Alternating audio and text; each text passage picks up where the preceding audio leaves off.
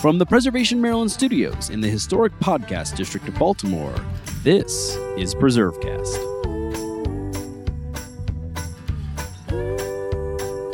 Our nation is confronting challenges on almost every front. So why invest money in historic sites when the challenges are so great? Places like historic Sodderly, located in southern Maryland, can make the case for why we should make that investment. Sodderly has worked to become an exceptional cultural and educational resource for its region and state. And through its ongoing work, it strives to help build a better community with local and regional partners. On today's episode of PreserveCast, we're talking with Nancy Easterling, the Executive Director of Historic Sodderly, about tackling the complex history of a plantation and how that conversation can improve communities. Hey, it's Nick here, and a quick reminder before we get started that your support makes a big difference. So please, head on over to preservecast.org and make a quick contribution today. And while you're at it, can you give us a 5-star review in your favorite podcast app? That brings us to more people and helps us keep on preserving. Also, I want to remind you that the 1772 Foundation is a sponsor of PreserveCast, and we couldn't do it without their help. Now, let's get started with today's episode. Nancy Easterling has been with Historic Sodderly Incorporated since 2005 and has been in her current role of Executive Director since 2009. Nancy has a degree in biology from the University of Hawaii and has lived in the state of Maryland since 1999. Prior to coming to Maryland, she had the opportunity to move all over the country as a part of a Navy family and held a variety of jobs during that time. The need to be flexible, constantly adapt, and look at things with a sense of humor are skills learned through military life, which she feels has served her well in her museum and nonprofit work. During her tenure at Historic Sodderly, the organization has expanded the holistic way it tells Sodderly's stories and interprets its complex history to include the realities of slavery and its legacy. The organization has worked to become a thought leader on addressing the topic of slavery and race, and through its programming seeks to promote equity on many fronts: racial, social, and food. This is Nick Redding. You're listening to PreserveCast, and today we are joined by Nancy Easterling, who is the Executive Director of Historic Sodderly, a wonderful historic site in southern Maryland that we're going to get to learn all about and some of the interesting and innovative ways in which they're telling their story. But before we get started, we always love to learn a little bit more about our PreserveCast guests. So, Nancy, tell us a little bit about yourself. Like, where did you grow up? And what put you on the path to this current career and this job that obviously you have a great passion for? Nick, it's wonderful to be here. I actually grew up in Jacksonville, Florida, but when I was still in college, I got married to somebody in the Navy. So I could look at most of my growing up years really as being moving from place to place. We moved all over. In fact, when we moved to Maryland, it was the first time I hadn't moved across a coast or a continent, from coast to coast or across the ocean, because we lived in Hawaii 2 different times. So I got to live in a lot of different places, see a lot of different people, which was amazing. And I think in some way, my Navy life shaped me and kind of weirdly helped lead me to where I am today. Because for me, the support group within the military, always being there, it's always about what you can do to make the group better, make life better for people. And there is that element of service that comes with being in the military. And I always loved education. I loved working with kids. In fact, in some stints when I was moving around, I would even substitute teach. I missed the little guys terribly. But when I came here to Sodderly, I came here on a couple of trips. We moved here in southern Maryland back in 1999. Thought I'd only be here for 3 or 4 years and move on. And here we still are today. We ended up settling here. And first time I came here was how many people get to a historic site. They're trying, their parents are visiting and they're trying to get everybody out of the house. So I came here to Sodderly. But what really drew me to this site and to this, because I went on tons of field trips with my kids. I was the field trip. I went on all of them.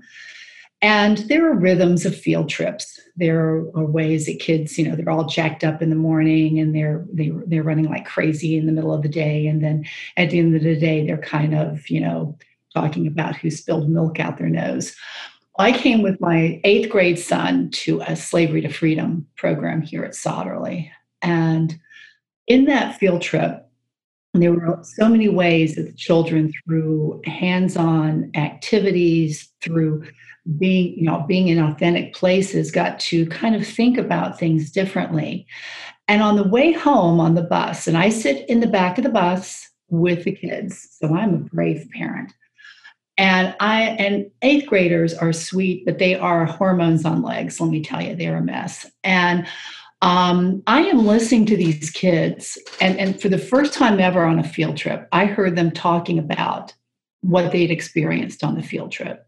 Can you believe the enslaved had to do this? Oh, I would have run away, but what if you gotten caught? And these discussions were happening with eighth graders, and I thought that is an impactful field trip. And just about 2 months later, I heard that they had a job opening here, and I moved in, not into my current role. I've moved into that in 2005. But I really was taken with a site that had the ability to connect. And that's one of the things I truly love about historic sites, as opposed to other museums. And I love all museums, don't get me wrong, but there's something about being where it happened, a place where it happened.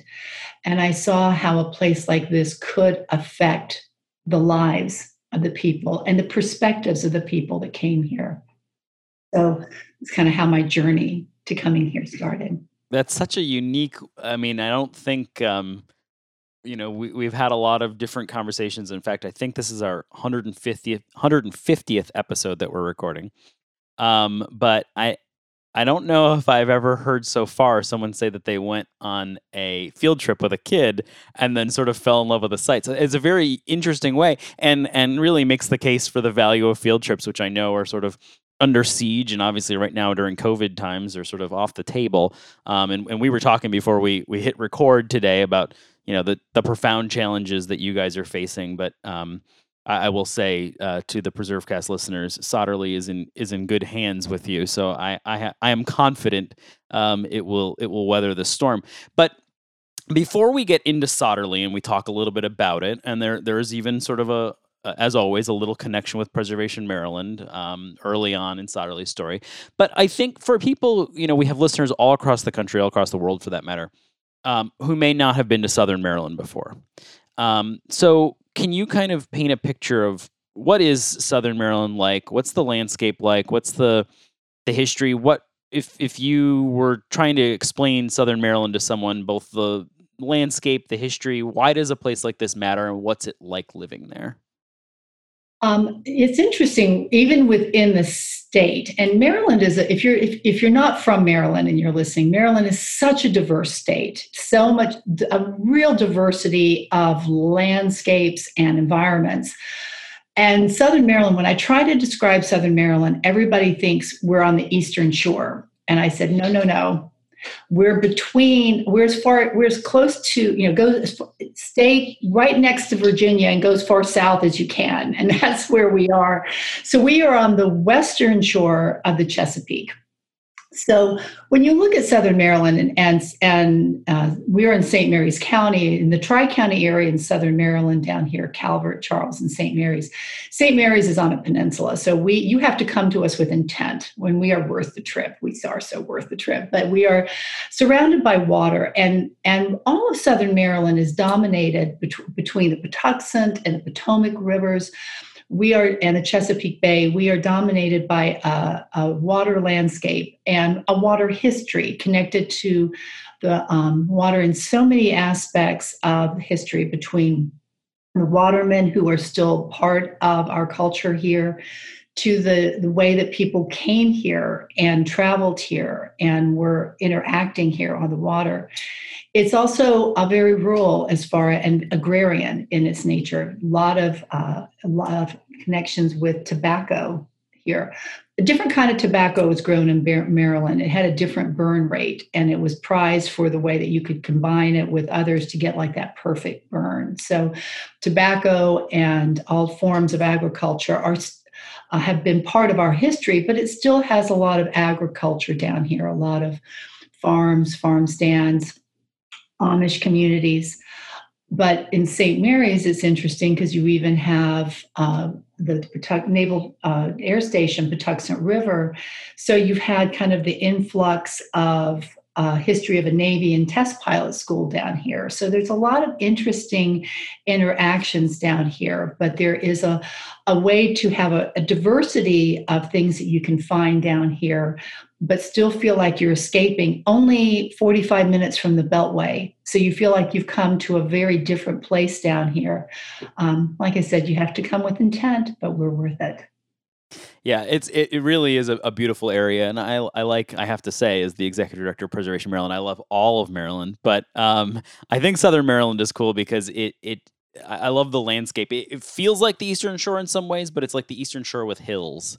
So it has a little bit more visual interest in that way. And obviously it's also where the earliest settlement of the state begins, and so it's incredibly rich with history, and you really do get that sense when you visit the landscape. So, speaking of the landscape and this rich history, let's talk about Sodderly. So, Sodderly is a pretty unique place. What's the story? Who built it? Who constructed it? Who worked there? Let's talk about the history of it, and then we'll kind of move into what it is today. When you go to historic sites, and if you think about the historic sites that most people are familiar with, you're usually looking at the story of maybe one particularly famous person or a particularly famous family, or you're looking at how it represents one era of our nation's history. Sodderly is not that place. And that is one of the reasons it is unique in the way that it actually helps affect the way that we can tell our story. It is beginning in 1703 is when we start telling our story, even though the first owner, James Bolt, did buy the property in 1699, because the plantation house dates to 1703. That's really when we start our interpretation.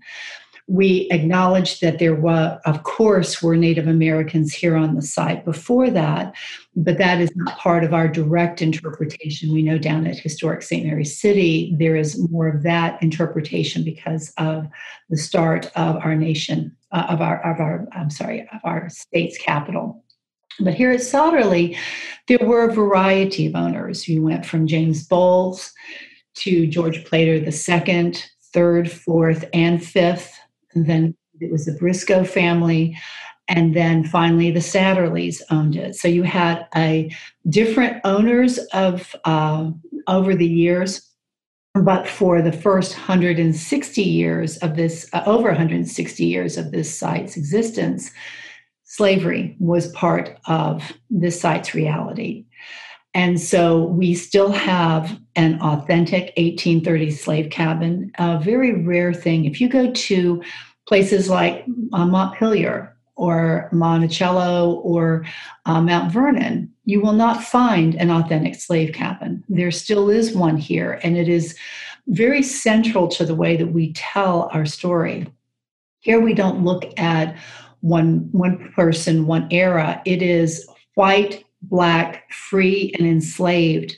It's about the interaction and the realities of that community over a 300-year period. And we interpret all the way up till the time the museum was incorporated as a nonprofit back in 1961, even though when we're telling the story, we go a little past that as well to where we are today. So it's a complex and rich history, very difficult in some ways to cover that much. I don't know many people that try to cover that much of a time frame, but that continuum of history and the things that did change and didn't change is also a big part of how we tell our story. Yeah, it's. I mean, for someone who hasn't visited, and I would encourage once it's safe again to travel and people feel comfortable doing it, Sodderly should be on your list of places to visit because there are a handful now, and it's growing, but of plantation sites that have really embraced this sort of broad and diverse story. And I feel like we're so lucky in Maryland to have a place like Sotterly that really does tell the full diversity of the story. The exhibits are fantastic, and it is interesting. And maybe this is a good way to kind of move into the conversation about how it became a historic site. But I am curious how it became a historic site, and also since you mentioned the slave cabin, why did that survive when so many others didn't? Because you're right. I mean, I ran a historic site, and we had a slave quarter that was no longer standing. We knew where it was, but so many of them have been lost, from the normal sites to even places like Mount Vernon, as you say. So I'm curious how that happened, and then maybe let the listeners know how you became a historic site, and why it was decided to go that route. Well, I think we are fortunate to still have this one cabin, and there were many others. We know that. But when the Satterleys bought the property in 1910, there was still a tenant farmer living in it, and that truly is the reason there's that site is still standing. There were some modifications. There's a very, very rudimentary staircase that was not part of the original construction that's in it, that went in at the time, I think, when it became a tenant farmhouse. And because that was still there, now it was in very rough shape back in the I think 1980, when a first restoration was done up at the site, and it was really becoming in precarious condition. But since then, there have been numerous reconstruction efforts and rehabilitation efforts on the cabin. We have another one that's going to be going on soon with an African American Heritage Preservation Program. But there is something when you walk into that cabin, and you walk into this small space that I'm 5'9", and I am practically hitting my head on the beams. And you are looking in this, and you think of 12 to 20 people living in that spot, and you can reach out and you're touching it, and you think of the people that were in there. The impact I have watched on visitors is profound. They know it is not a reconstruction. It's not imagining it. It takes you there in a way that there's no way to reconstruct that. You can see the marks on the walls from the years. You can see where they made a place to sharpen the knife on the mantle of the or on the fireplace. You can see how they even created that. There are pieces you can see that show the people that live there, and the strength and the resilience of the people that live there. And it is profoundly different having that incredible building to be able to tell our story. When we look at how the nonprofit actually started, the last owner that owned the site was Mabel Ingalls. Her father and mother, Herbert and Louisa Satterly, had owned the site, and at the time of their deaths in 1949, she ended up buying Satterly from their estate, and she owned it.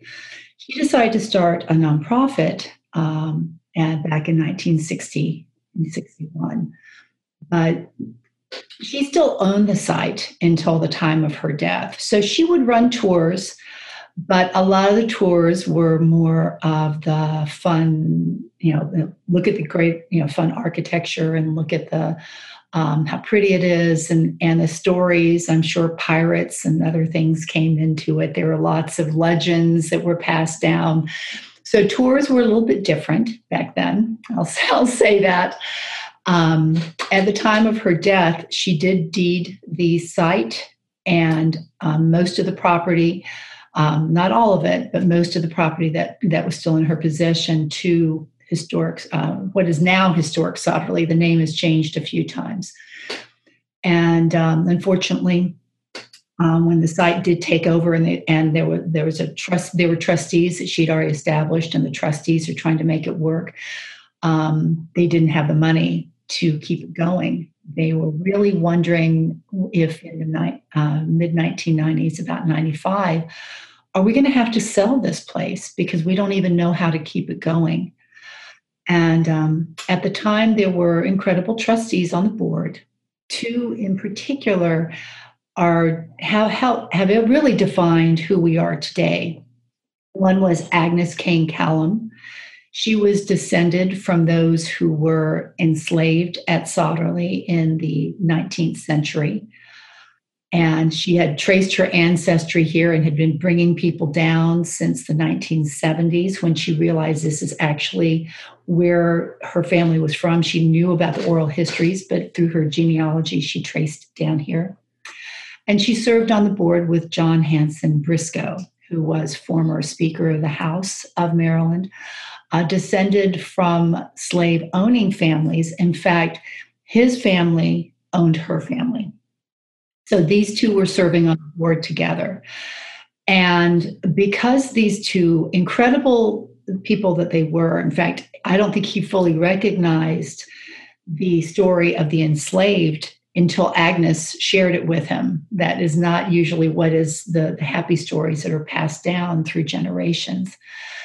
And he was, they were so accepting of each other. They looked at each other as co-owners of Sotterley now, and they both felt like these stories needed to be preserved. So with the unique interplay between the two of them, they were able to get on a few nationally televised shows. They were on the Today Show and a Sunday morning show. And soon thereafter, there was a Save America's Treasures grant, which did some critical restoration work, allowed the organization to kind of get its feet underneath it, and then start membership programs, start to develop special events, other things to keep the site going. So it's been an interesting progression.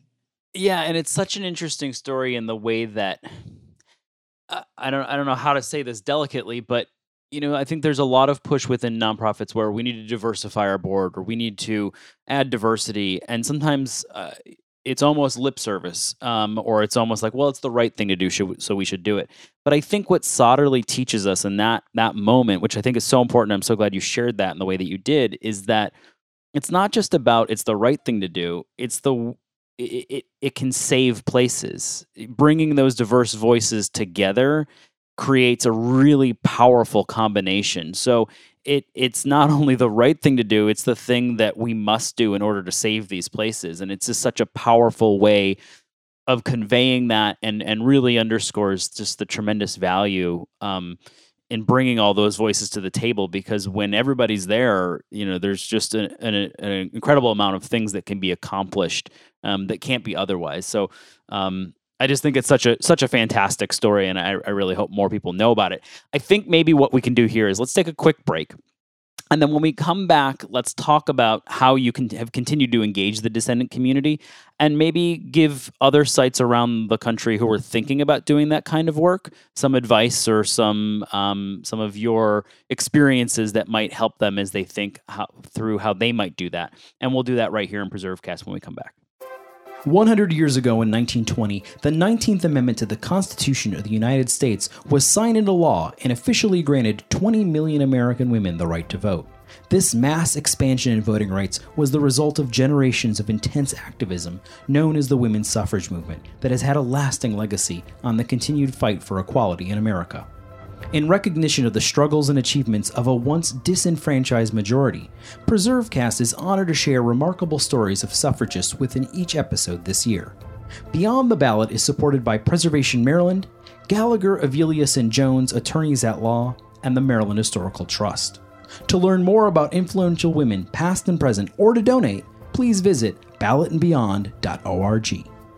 This week on Ballot and Beyond, we'll learn about Gladys Noon Spellman, a pioneering civic-minded elected official, read by Ellie Colmers-Cowan, Director of Advocacy at Preservation Maryland. Gladys Noon Spellman.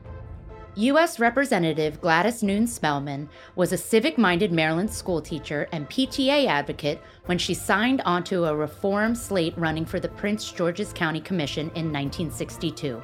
She became the first woman on the commission, and by 1966, she was running it. She would go on to dismantle the county's political machine. At first, Spellman was sure that any idea of hers would get trampled. She would pass proposals along to her male colleagues and let them take the credit.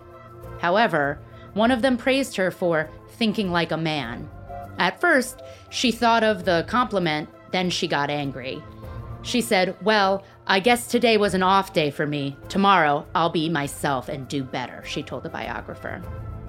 She became notoriously vocal about her achievements, including the adoption of a home rule charter in 1970 and zoning reforms that led to more open space and senior centers. In 1974, spurred by the Watergate scandal, Spelman ran for Congress. When she was sworn in, men outnumbered women in that House by a margin of 20-1. Spelman was a tenacious advocate for her constituents, nearly 40% of whom were federal employees, the biggest percentage in the country and largely in blue and pink collar positions. She fought for cost of living raises, making the civil service less vulnerable to political swings. Spelman was also a tireless campaigner. No crowd was too small, no cause too obscure. By 1980, Republicans considered her unbeatable, but 4 days before the general election, Spelman was judging a children's Halloween contest in Laurel when she collapsed from a heart attack. She won with 80% of the vote anyway. But she remained in a coma until her death 8 days later at age 70. 400 people attended her funeral, including the first-term Senator Barbara Mikulski, who remembered her as a big sister and mentor. Today, the memory of Gladys Noon Spelman is kept alive by the Maryland stretch of the Baltimore-Washington Parkway, which is named in her honor.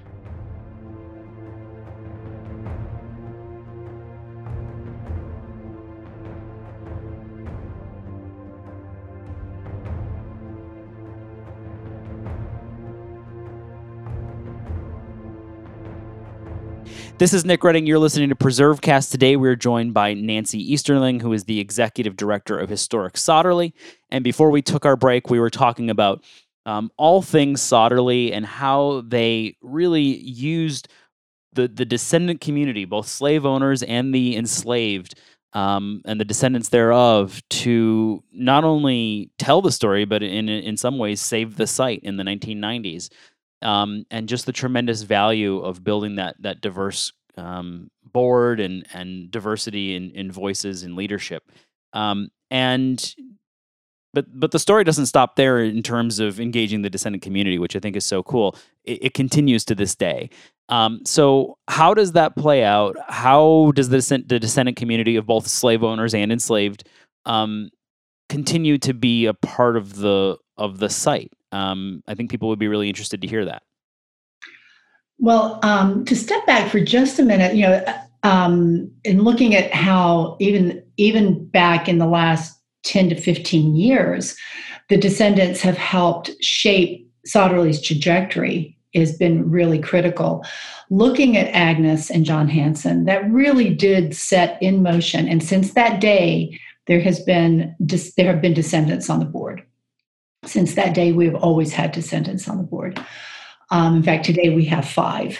But there are, with that interpretation, with that acknowledgement from the get-go when the site almost was lost, and make no mistake, those two and that board were the reason this site is still here today.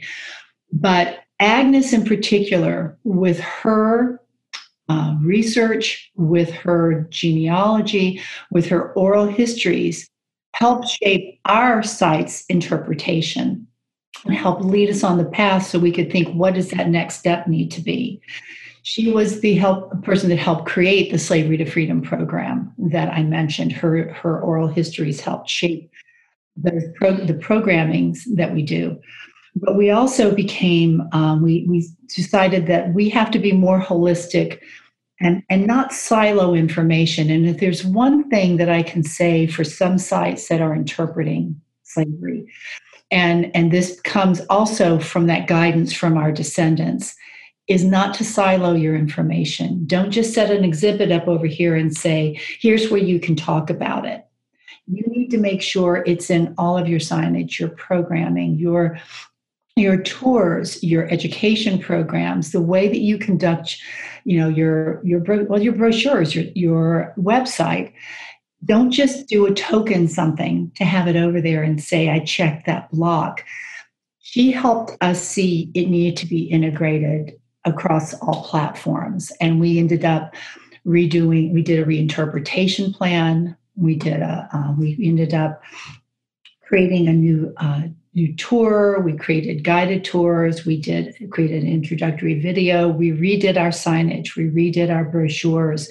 We created a living history called The Choice about Sotterly's 1812 story. We have become a Middle Passage Port Markers site, a part of an international project. We became a UNESCO site of memory for the Slave Route Project a year and a half ago. We created a Land, Lives, and Labor exhibit, an exhibit talking about the sweat equity, the people on whose sweat equity this site was built. We created an exhibit within our slave cabin that's dedicated to the memory of Agnes Kane Callum.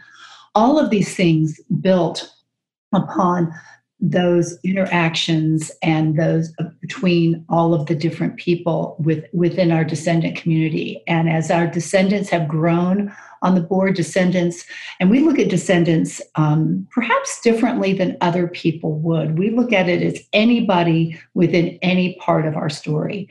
We have descendants whose families worked here under Mabel Ingalls during the early to mid 1900s. We have people that who traced to enslaved. We have people that traced to owners on the board and part of our story. And so they've not only helped us develop a new and more holistic interpretation. And I say new, it's about reframing history. And they have helped us reframe history, not just the facts that were the easier ones to pull out, but the ones that were harder to pull out. And bringing their information. And our descendants have enriched our interpretation because they are always bringing new facts, things that we didn't know to us, and new tidbits. So they are part of an ongoing, growing part of who we are. They also, as I mentioned, not only have been part of the board, but we formally started a Descendants project the same year that we dedicated the Slave Cabin exhibit to Agnes Kane Callum.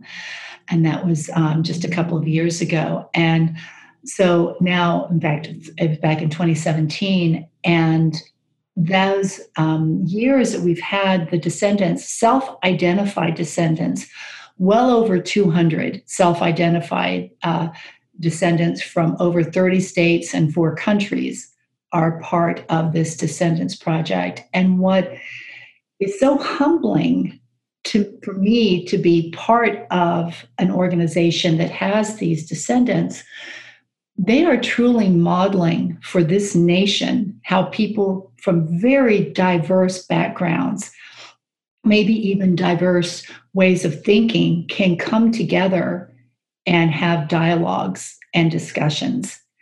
And they have been a driving force between our Common Ground programming, which is in its 3rd year now, of bringing forward thought-provoking ways of addressing topics, ways of interacting with each other to keep the discussion and dialogue going, because we want to foster understanding, dialogue, trying to lead toward a place of healing for some.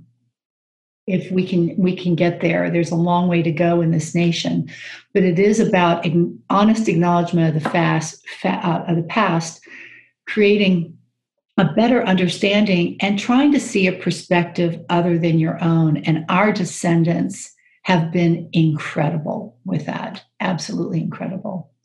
In fact, when we had a ceremony last year as we celebrated with internationally with the UNESCO organization for the 400th remembrance of those who came to this nation enslaved.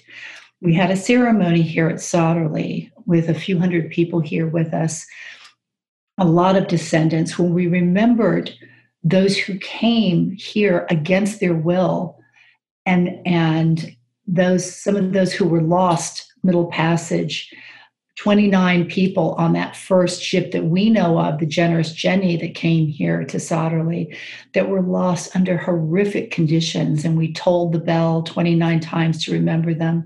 And then our descendants came up and gave voice to their ancestors. And it was incredibly moving. And people saw that people allowed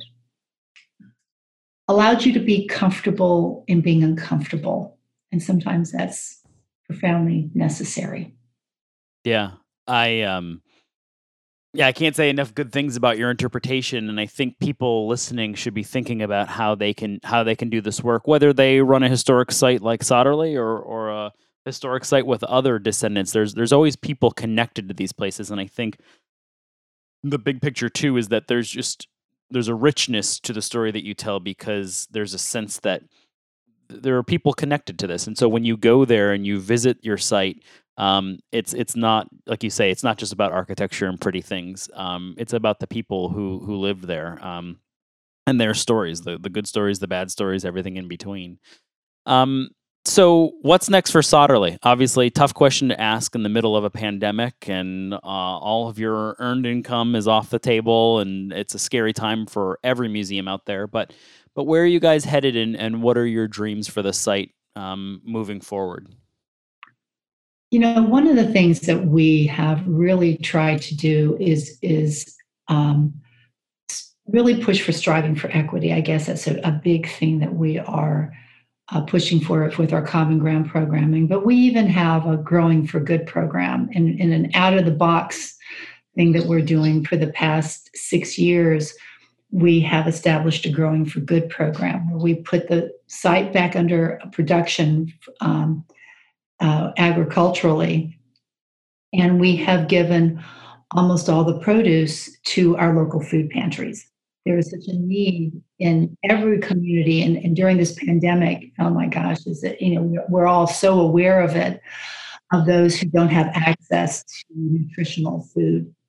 So we have been growing food here and giving it away. It was particularly difficult during this year. We have our wonderful facilities and farm manager, his family, and others in the community who stepped forward to keep that Growing for Good program, even when we couldn't get together, because we usually did potato planting, potato harvesting days with the community to get people out and to keep the program alive. I think some of us, sometimes we need to think creatively about how we can make an impact on our community, not just in the traditional ways, but in other ways. And we want to keep that going forward. We are still planning more Common Ground programming, ways that we can bring people together to think about programming think about ways that we can find out more about ourselves or our common and shared past. We've had a number of things that have gone on this year. And if there's anything positive from what's going on in the past year, and sometimes it's hard to think of what that is, the fact that we've had to do so much of our program virtually has made our ability to reach farther. We've had participants from California, from Florida, being on some of our virtual programming, and we've been able to record it, and now it's on our website. So if you missed our past programming, look at our Common Ground programming. Kenyatta Berry, who was part of Genealogy Roadshow, was part of a 2-day event where we could find out more about enslaved research or the impact of finding, using DNA in your research, and a lot of other ways where we can explore our common past. Jeannie Perl, our Director of Educational Programming Partnerships, has been doing a big picture event every week where she looks at different topics. We've kept up our speaker series with a lot of different topics going on. So I think that there have been ways to reach out and keep that content. So if you miss something, you didn't really miss it. So I'm glad that we're able to do that. So we're going to keep up with the virtual content as much as we can. We never closed our site during the pandemic. We realized some people needed to find a place they could socially distance and just, have a moment to reflect.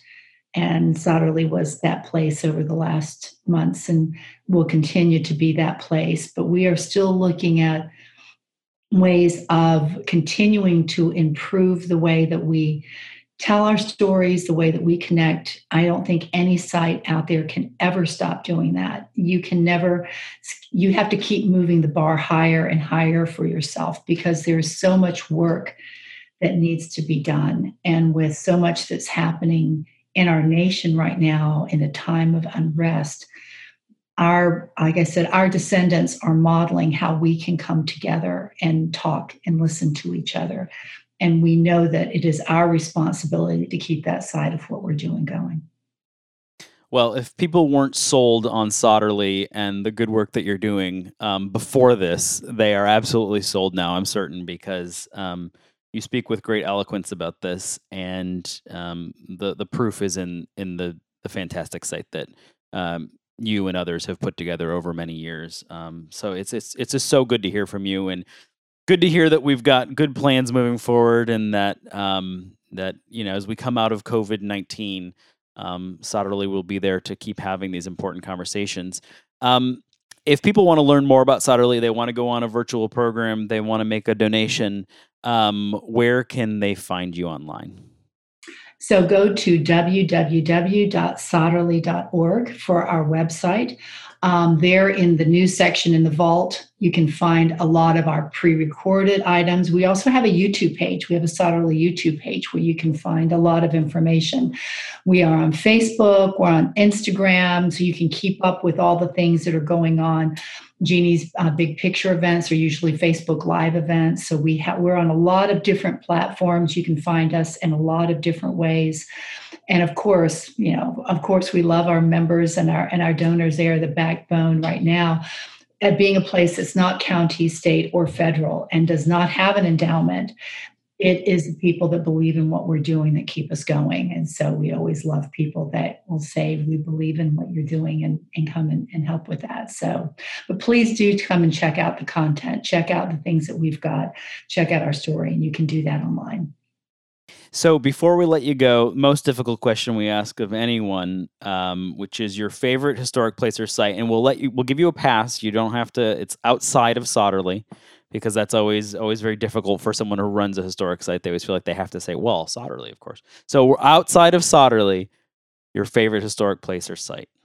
That was just a terrible question to ask. Truly it was, because I just love so many different places that I've gone. But I do remember, as I look back at all the places I've gone, all the places that had a moment for me, I think the places, I'm going to cheat a little bit. I've got two. But okay, that's fine. Two for two different reasons. When you have a moment at a site, when you have that moment of connection, or that or a moment of, oh my goodness, that awareness moment. One was just going up to Gettysburg, and I think it's because I had just read The Killer Angels. And I would say, if you ever go to Gettysburg, please read The Killer Angels first, because when I went there, I could see it, I could hear it.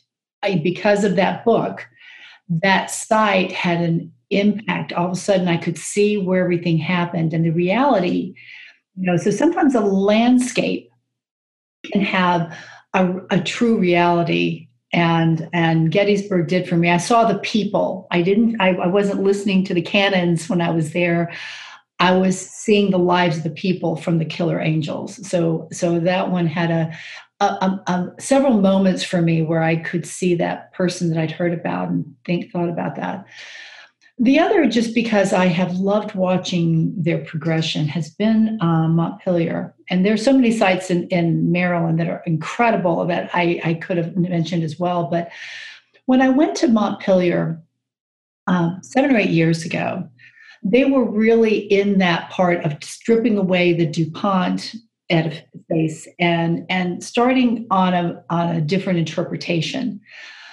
And I had never been to a site before that said on the tour, we don't have all the answers yet, but we're still looking for them. And they did that. And I thought, okay, now that is cool. You're not even telling me that you've got every answer out there, that they were still putting together they were still on a journey, and they let you know that they were still on a journey. They were still getting there.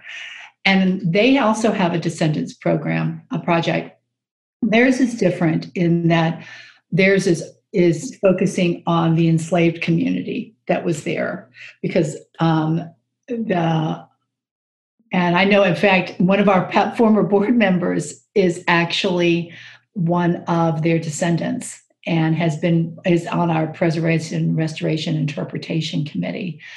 But I thought, what bravery to take on a real shift in what they're doing, being very honest also about a difficult side of the past and really embracing it and embracing it well, and being willing to say, we're not completely cooked yet, because we know as we're moving and we're changing this, and it made me want to go back, because I said, every time I go back, I bet you I'm going to be learning something new that they've included in there. And I thought it was a wonderfully brave thing to do. And I thought it was particularly moving. Well, those are two great answers. Baked into that, I like that idea that the work is never done, that we don't know all the answers. And I think Soderly bringing it back here is a good example of that, where you don't have all the answers, but you continue to tell the story and engage new voices and talk to new people. And it's a great place. And I encourage everyone to go out and visit it when next time they're in the area and things are back up and running. This has been such a pleasure. Thank you so much for joining us today, and look forward to talking to you again in the future. It has been an absolute joy. It always is a joy with you, Nick, but I'm so happy to share Soderly's story, and thank you for the opportunity.